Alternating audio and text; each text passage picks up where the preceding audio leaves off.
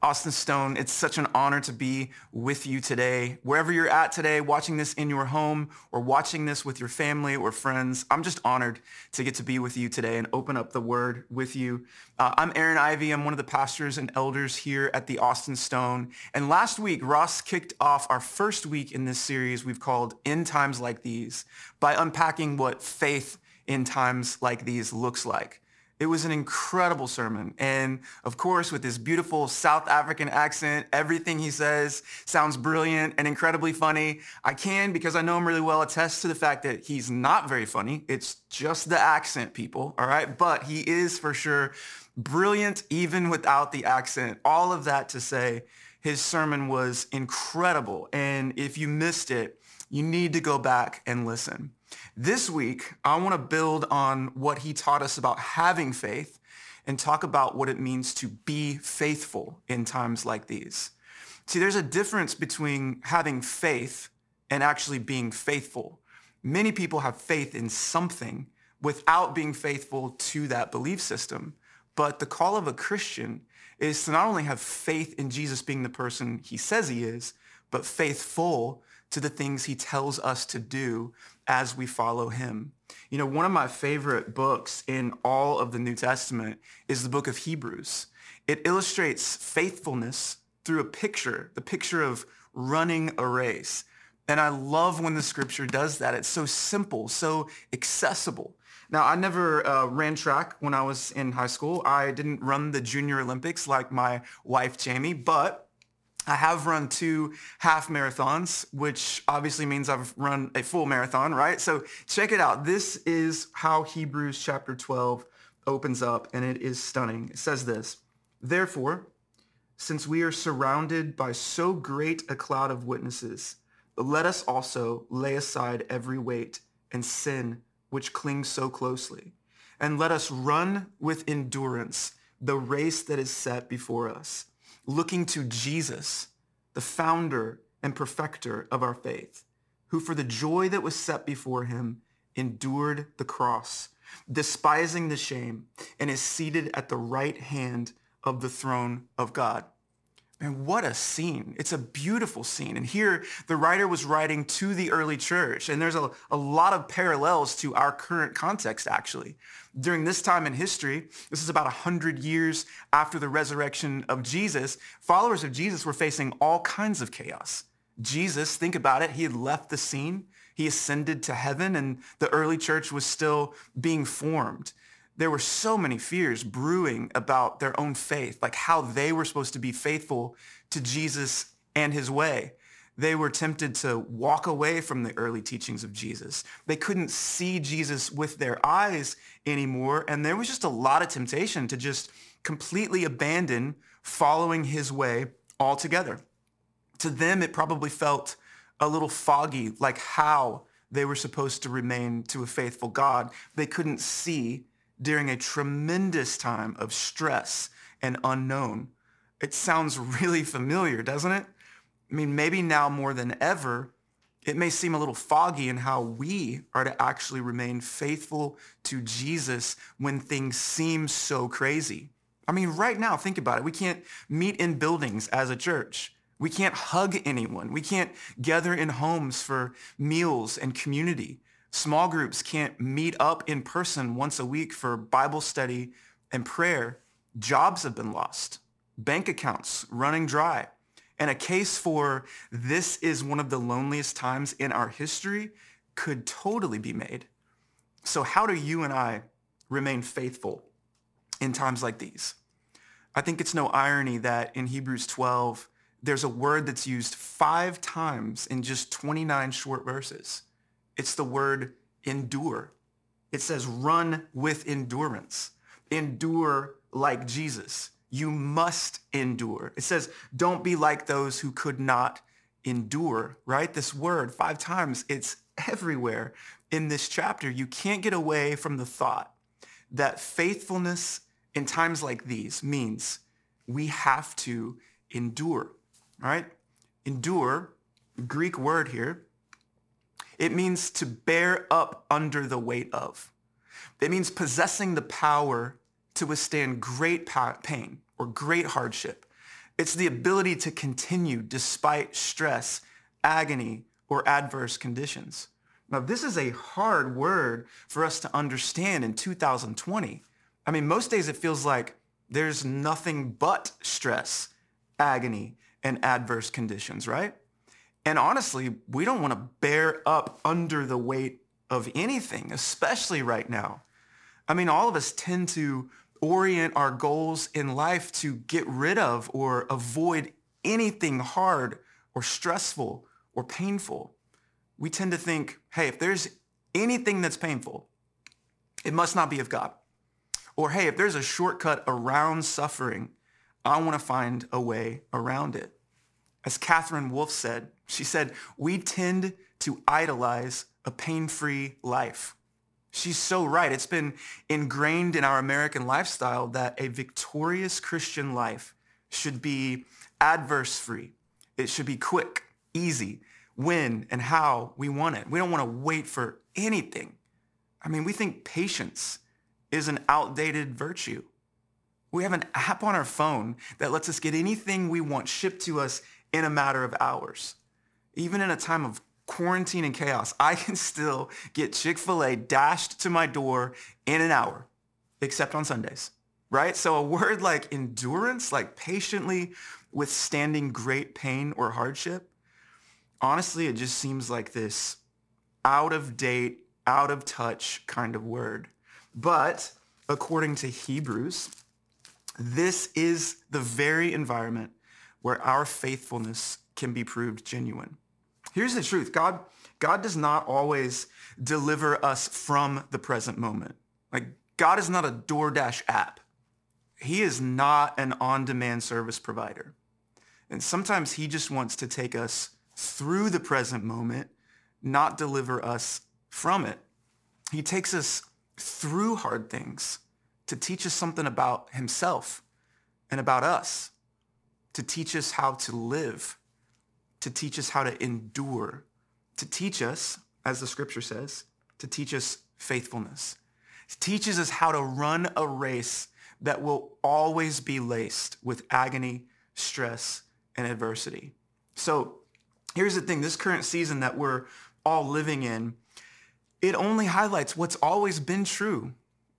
We have always needed endurance to run the race that is before us. The only thing that's changed for us in 2020 right now is that we're having to only endure with Jesus. There's nothing else to endure us right now except for Jesus. Hebrews is addressing a people that were feeling the same exact things we're feeling today. This seems so hard. This should be easier, right? When is it all going to end? And the Bible says to them, and it says to us today, what you need is not escape from difficulty. What you need is not something easier, not things to get back to normal, but what you need, what you truly need is endurance. Don't stop. Run the race. Keep going, right? So it reminds me of this incredible story that a friend of mine and Jamie, she is an Australian woman, and she told this story in a sermon, and I thought it was just one of the coolest stories I'd ever heard. There's one of the longest mega marathons in the world happens in Australia. It's a 550-mile race all the way from Sydney to Melbourne. Now, I love Australia. It's one of my favorite places in the world, and I've actually flown from Sydney to Melbourne, and I know how long it is, how long it takes to actually fly there, but there's a race that's 550 miles, right, from those two cities, and people train their whole lives for it. It's a 5-day race, so you run for 4 days and 4 nights, and people, train for years. They get lean for it. They get the right gear for it. When people show up, it's mostly people in like their young 20s, just ready to go. Well, in the mid-1980s, a 61-year-old potato farmer named Cliff Young signed up and said, I think I'm going to run, and I think I'd like to win this race. He shows up on the scene. He's wearing rain boots. He's wearing like just old baggy pants. He doesn't have running clothes on. He doesn't have running shoes on. And people start to kind of like laugh at him, like make fun of him. Like, dude, what are you doing? Do you understand that this is a for real race? And they would ask him, like, why are you doing this? And he says, well, I've been a farmer for my life. I've done a lot of hard things. And so I think I have a shot at winning this thing. The gun goes off. Of course, all the young 20-year-olds blaze ahead. And all these other athletes, what they knew in their training was you run for 18 hours. And then you go off to the side of the road where there's some houses to sleep in, and you sleep for 6 hours. And then you wake up rested and you go another 18 hours. But Cliff didn't train. Cliff had no idea that these guys were sleeping. And so he's hours behind everybody else. But as all the athletes took their break, he just kept running. He didn't stop. For 4 days straight, the dude just kept running. And at the end of the race, Cliff Young won first place, and people's minds were blown. They couldn't believe that this 61-year-old potato farmer didn't just win the race, but blew all kinds of world records out of the water. He beat the second place person by 9 hours. And there's a couple interviews on BBC, like you can Google it and you can find this so you know that I'm not just making this story up or lying, but they put a microphone in his face and they said, how in the world did you do it? And he was just the most plain old simple guy. And his answer was this: well, I just didn't stop. I didn't know that there was an option to stop and sleep. I just kept going. And that's how we are called to run the race, right? Of you and I just going, I'm just going to keep going. I'm not going to stop. I didn't even know there was an option to take a stop. And man, I cannot help but think that that's kind of what the writer of Hebrews was envisioning as he wrote this. And he didn't have Cliff, the Australian mega marathon winner, in mind, but he certainly had the Roman Olympic Games in mind, where all the different tribes of Greece gathered in colosseums and venues to watch athletes compete in races. Competitors trained for years. Crowds cheered. Winners were declared as they crossed the finish line. And this image is what Hebrews gives as an illustration to the Christian life. I love that the scripture doesn't just say, now you go run, but it says, let us run. There's a plural nature to running the race of the Christian faith. And I want you to know today that you cannot run this race alone. Maybe God is using this quarantine to make us realize more than ever our need for community, to not forsake gathering together. Maybe some of us took it lightly. Maybe I did, right? Like maybe we've thought it's optional or an add-on, but that uneasiness, that feeling you've had for the last month or so, you know what that is? It's grief. Like it's sadness. Your soul is grieving the loss of us being able to gather physically as God's people. And I want you to know that even in the middle of quarantine, where it feels like you're running alone, hear this: you are not alone. Even as you watch this online service today, you are joined with tens of thousands of people from nearly 100 countries watching this same exact sermon, worshiping the same risen Jesus. Listen, it is hard to back out of a race when you know you're running alongside somebody else. Maybe now more than ever, you need to dig into online community. Like invest deeper in the family or the roommates you live with. Spur each other along, as the scripture says, because you are not alone today. I also love in this passage how grandiose Hebrews reminds us that the Christian life truly is.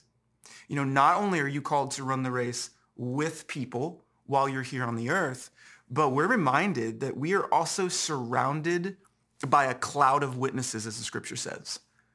See, in a mysterious and profound way, this cloud of witnesses, it refers to all the faithful followers of Jesus that have gone before us. Thousands and thousands of them, like peering down from heaven, like spectators watching an arena. the scripture gives us this picture of them like eagerly watching from heaven, rooting us on, right? Rooting us on as we're running the same race that they ran, cheering us on, saying, keep going, brothers and sisters. It's worth it. You've never been alone. Trust me. The race is worth it because the grand prize you're getting is Jesus, and it's worth it. See, if you are a believer today, not only can you endure, but you will endure because you have Jesus on your side. Listen, the race you're running, it's way more important than the longest mega marathon in the world. The prize you're aiming for is more costly than Cliff's $10,000 reward he got or his worldwide fame. You are running for the prize of knowing and seeing the risen Savior, Jesus. So let us run the race. Don't stall out. Don't slow down. All right. So there are 4 things that pop out in Hebrews 12 that I want to highlight for you. And then I want to give you some practical application along the way. We'll cruise through these quickly. 4 things the passage tells us to do to remain faithful in times like these. The first is this: lay aside every weight. Lay aside every weight. Read it again with me real quickly. Therefore, since we are surrounded by so great a cloud of witnesses, let us also lay aside every weight. Listen, you cannot finish the race if you are weighed down. No long distance runner wins by carrying around weights or being overdressed or bulking up. If anything, runners are trying to be lighter and freer because everybody knows that to win a race, you have to lay aside everything. There are really specific things that you and I need to lay aside right now in this coronavirus season. Like some things you need to lay down today are straight up old school, like just sinning, right? And we'll talk about that in just a second. But there's a kind of weight that we carry around that might not be sin in its purest form, but can certainly lead us towards sin and can absolutely weigh us down in this race. All right, quick side note, full disclosure, most of my stories today involve Australians or Australia because I love them so much. So we're just going to keep going down that track. All right, a few years ago, I was in Australia with Austin Stone Worship. Long story short, we were leading for an event. We do it every 2 years, and we love the people. We love the country. And I was really looking forward to it. It was this amazing event. And the first day I got there, I started to feel just different. I started to feel off, started to feel sick. I started getting this pain in my chest and my back. And within a few days, it was clear to me and the doctors that I went to see that I had gotten shingles. And I had never gotten shingles before. I didn't even know anybody that had gotten shingles before. But if you know anything about shingles, it's one of the most painful things ever. And my shingles went from the center of my chest all the way to the center of my back. And so I was quarantined, ironically, into a Australian hotel room for 7 days, completely missed the event. Jaleesa McCreary, amazing worship leader, she just did the whole conference, and I just laid there and was in the most miserable pain I'd ever been in. When I finally got home, right, after the excruciating flight home, I went to a doctor here in Austin, and he told me this. He said, Aaron, there's only 2 reasons why a guy in his late 30s would ever get shingles. 1, you have a broken immune system, which you do not. Or 2, and this is what he said. He said, 2, you are carrying a weight that you were never meant to carry. And he nailed it. I don't know if he was a believer, and I don't know if he knew much about my life, but I knew that I was carrying a weight of anxiety and fear and worry that I was never meant to carry. And in that moment, I knew, and my physical body was literally telling me, Aaron, you cannot carry things you weren't meant to carry without buckling from the pressure. Oh man, do you know how freed up God wants you to be to run this race without the weight you weren't meant to carry? Like to lay aside all the things that you worry about that you can't change. all the fear of the unknown, doubts about the future, loneliness, guilt. I don't know what it is for you, but some of you are carrying around immense weight that you were never, ever meant to carry. Maybe it's the perceived weight of taking care of everybody around you. Maybe you find yourself, like me at times, being the happy police at home, right? Exhausting yourself, trying to make sure everybody's happy all the time, making sure the kids are productive and educated and creative and not turning into a mindless pile of goo from all the video games. Or maybe you're not the happy police, but you find yourself being the salvation police, like convincing yourself that your unbelieving friends and family might not know Jesus if somehow you don't do enough or say enough or be enough during this season. Maybe you're carrying the weight of how to pay your bills, where your next job's going to come from, since the one you had, you might not ever get back. Maybe you're weighed down right now with the deepest feelings of loneliness and depression that you've ever experienced. Listen, all of those things are very real things. And most of them, you have zero power to fix on your own. But you need to hear me today. You belong to Christ Jesus, who heals blind people and breathes life into dead bones and comforts the forgotten and sits with the lonely and sees the tattered and bruised, and he bandages their wounds, both physical and emotional. He's the one who has written every single day of your story, including the day you lost your job, including the day you received that dreadful phone call about a sick family member. He's the same one that turns something little into something more. He's the one that has no worry about your future, but he stands above time and he sees you as you're going to be when you're 80 or 90 years old. And hear this, he is not anxious or worried about a single thing. He's got you. He's got this. Jesus was able to carry the burden of sin from the whole world on his shoulders when he took on the cross. I mean, he endured that, and then he rose again from death and darkness. It cost him everything to carry every burden in the world and every burden of yours. So, church, throw those burdens back where they belong on Jesus, because Jesus is more than able and happy and willing to carry all of them for you. See, those burdens, they've never been worth the labor that they cost us. And now that you've been called to run the race, you've got to lay them down. What weight do you need to lay aside today, this week? Think about it. You probably already know what I'm talking about because the Spirit is waking you up as he's woken me up this week writing this sermon. Trust me, I know it's extremely difficult, complex, and weird to let some of those things go, but it will eat you up and it will steal all of your joy if you don't lay aside every weight. You cannot be faithful without laying aside every single weight you weren't meant to carry. All right, second thing the scripture points out for us to remain faithful is this.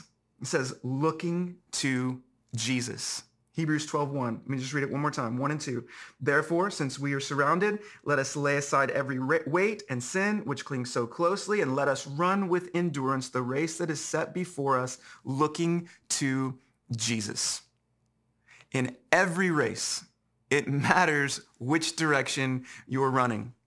And the only way to make it to the finish line is to keep your eye on it. I mean, this sounds like so simple, right? I know it sounds just ridiculous that I'm even telling you this, but this is where a lot of us get off, right? If you look to your left or you look to your right, you can't run in a straight line. You don't win by watching the competition or waving to the crowd. You have to have a fixed mark in front of you to guide you in the right direction. My 16-year-old son, Caden, he's awesome. He's learning how to drive. And if you remember when you were first driving, it's like 10 and 2 on the wheel, eyes peeled to the road in front of you. There's no texting, there's no radio, there's no talking, just absolute fear and dread that if you don't keep your eyes on the road, there's no way you're going to be able to control a car moving at 60 miles per hour, right? That's the wisdom here in Hebrews. Run the race by looking straight ahead, undistracted to Jesus. Looking to Jesus is the solution for wandering to the left and swerving to the right. And looking to Jesus means you also get something. Like you get guidance, direction. You get life. You get light. You get joy along the way, no matter what road bump or adversity comes along the way. All right, there's something really cool in the original language of this New Testament passage here. This was originally written in Greek, right? And the word for looking here in this passage is a much fuller word in Greek than it is in English. Like when I say, hey guys, look over there, it means to take a look, right? Look over here, look over there. But in the original language, it implies something deeper. It implies looking away from everything else as you look towards this.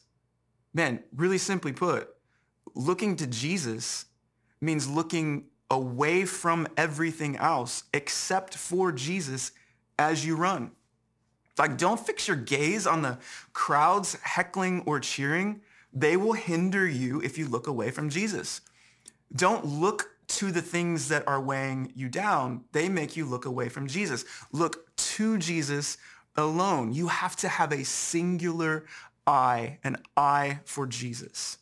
Another cool word here in the original language is the word translated in English to, all right? Look to Jesus. Now, before you think I'm some, sort of like language nerd, I swear I'm not, all right? But this is really cool. So track with me here on this. The word originally meant at, but has the force of saying into. Look at, but into Jesus. We are not called to just look at Jesus, but we're called to look into Jesus. It is so easy to watch Jesus, to study Jesus, or to think Jesus was just a great guy. But a Christian is called to more. A Christian's called to look into Jesus. So don't read volumes about his life and work without getting to know his heart. Jesus is inviting you into seeing the depths of his own heart. He's saying, here I am, all of me. I'm holding nothing back from you. He doesn't want to just be seen by you, but he wants to be known by you. Maybe now more than ever, you have the opportunity to get to know the person of Jesus in a way you never have before.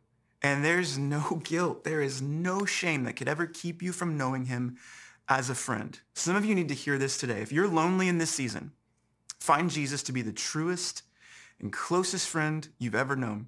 If you're lacking wisdom, find him to be the smartest and wisest friend you could find. If you're lacking faith, find him to be the kindest author and perfecter of your faith.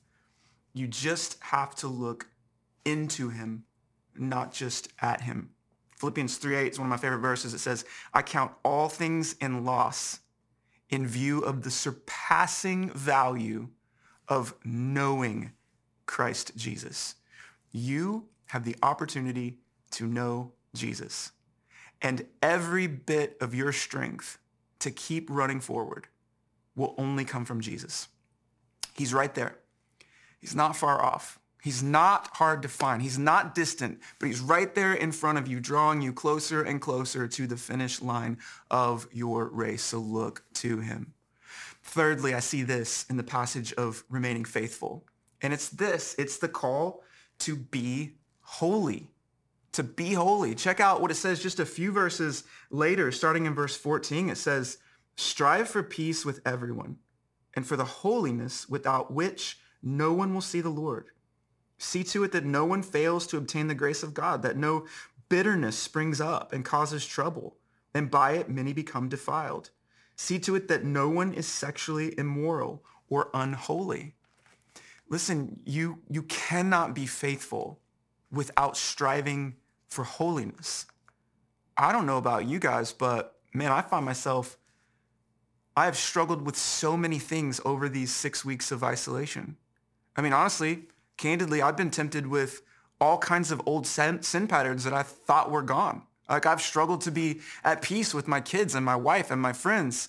There are times where I've become bitter about not being able to work in the same way, or being unable to simply go to the grocery store without wearing a mask, right? I've questioned why God would take a friend of mine's family member home after dying from COVID-19. And the pursuit of holiness, man, it's just harder when the bend in the race gets tougher. This is where we find ourselves right now. This is the worst time in history, maybe, right? Our current history, the worst time in the world for my friends who are addicts or are recovering addicts. This is when the demons of the past and the overwhelming pressure of the present have caused so many of my friends to wander back to their addictions or enter into new ones they didn't see coming. For my friends who struggle with loneliness or depression, this makes it worse. It brings out more temptation. It brings out more of an option to stop fighting for holiness. Maybe that's you too. Maybe alcohol has become something you've numbed your days and your nights with. Maybe secret sins have become full-on addictions. Your nights plagued with haunting desires and urges you never thought you'd experience. Your loneliness has hurled you into all kinds of sins that you now feel so far gone that it's impossible to come running back to Jesus. Maybe it's pornography for you. As a believer who has experienced freedom from a long-time addiction to pornography, I can totally see how a season like this one can bring it all back up for so many men and women who have experienced victory in the past. Or maybe it's even kickstarted a new habit that you never even thought possible. You know, I recently read that the largest porn website in the world has seen double the amount of traffic in its already insanely high traffic history.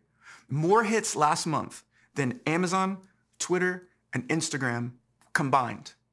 Many of them are offering free subscriptions as a way of serving people during this stress-induced season.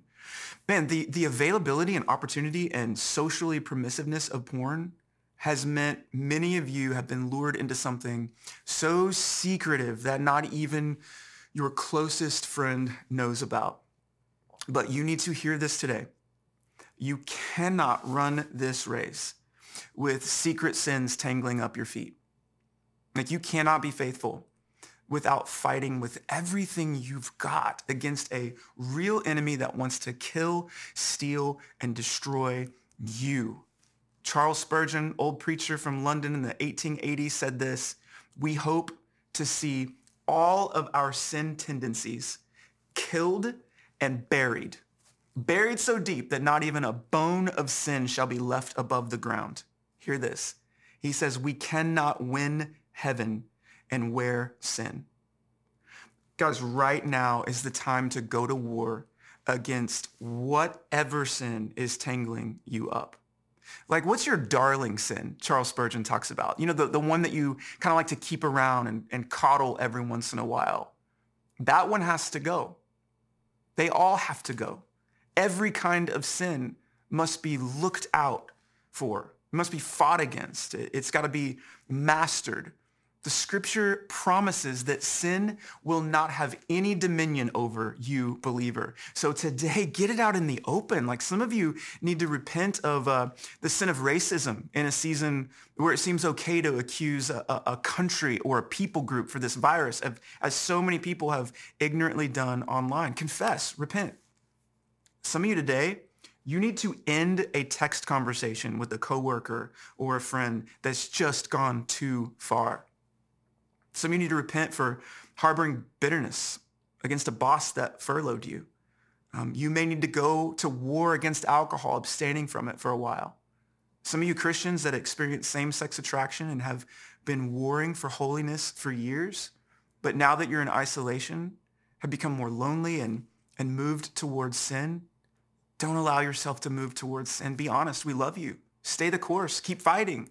I grieve, honestly, church, with all of you because we are the body of Christ, and I know there are deep, deep struggles out there. So today, be holy.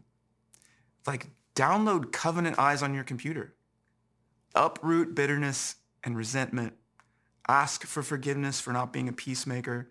FaceTime a friend and just be honest and cry out to God who hears you and just tell him, God, I need you. Listen, there is no sin that can keep God from loving you. There's no addiction that God cannot break through. There is no secret desire that God does not see.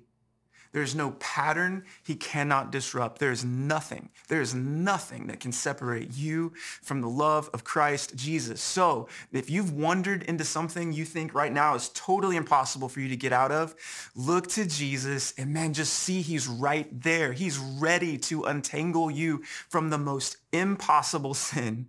And then with your untangled feet, get back in the race and run with faithfulness. All right, last thing, fourthly, faithfulness in times like these. It means we must embrace the shaking.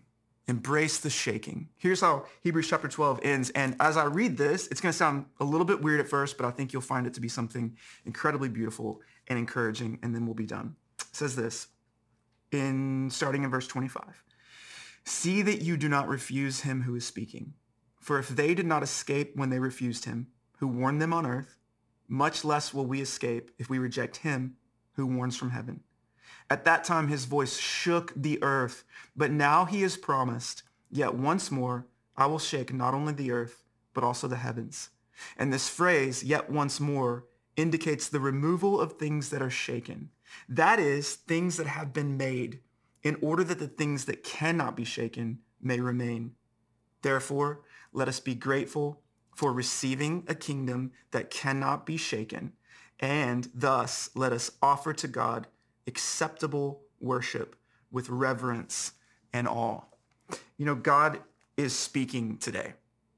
God's speaking a word to us today. He's spoken a word to me today. And the word he's speaking is this loving reminder to run the race. You know, when Jesus was on the earth, he too lovingly warned those around him to hope and trust and run towards him alone. But many rejected him. I mean, even while he took on the cross, disbelief and a refusal to follow him and trust him was all some people responded with. Then, with his final breath, the scripture says, in the Gospels, it says that the earth literally shook.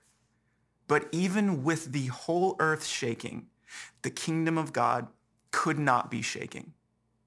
See, sometimes shaking is necessary to reveal the things that can't ever be shaken. I think of a gold miner back in the day. They'd spend their days shoveling just normal old dirt into these large flat metal pans, right, with holes on the bottom. And then with a couple of intense movements, they'd shake and they'd sift, and all the things that could be shaken out, the dirt, the sand that didn't belong, it would shake away. And it would vanish and finally reveal what they were really after: gold. The shaking revealed to them what couldn't be shaken through the pan.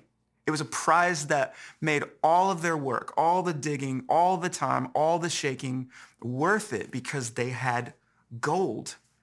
Listen, we're in a shaking season. You have been shaken. And as the loving hand of God shakes your life, man, a lot has been removed. You've seen things in your life fall through the holes.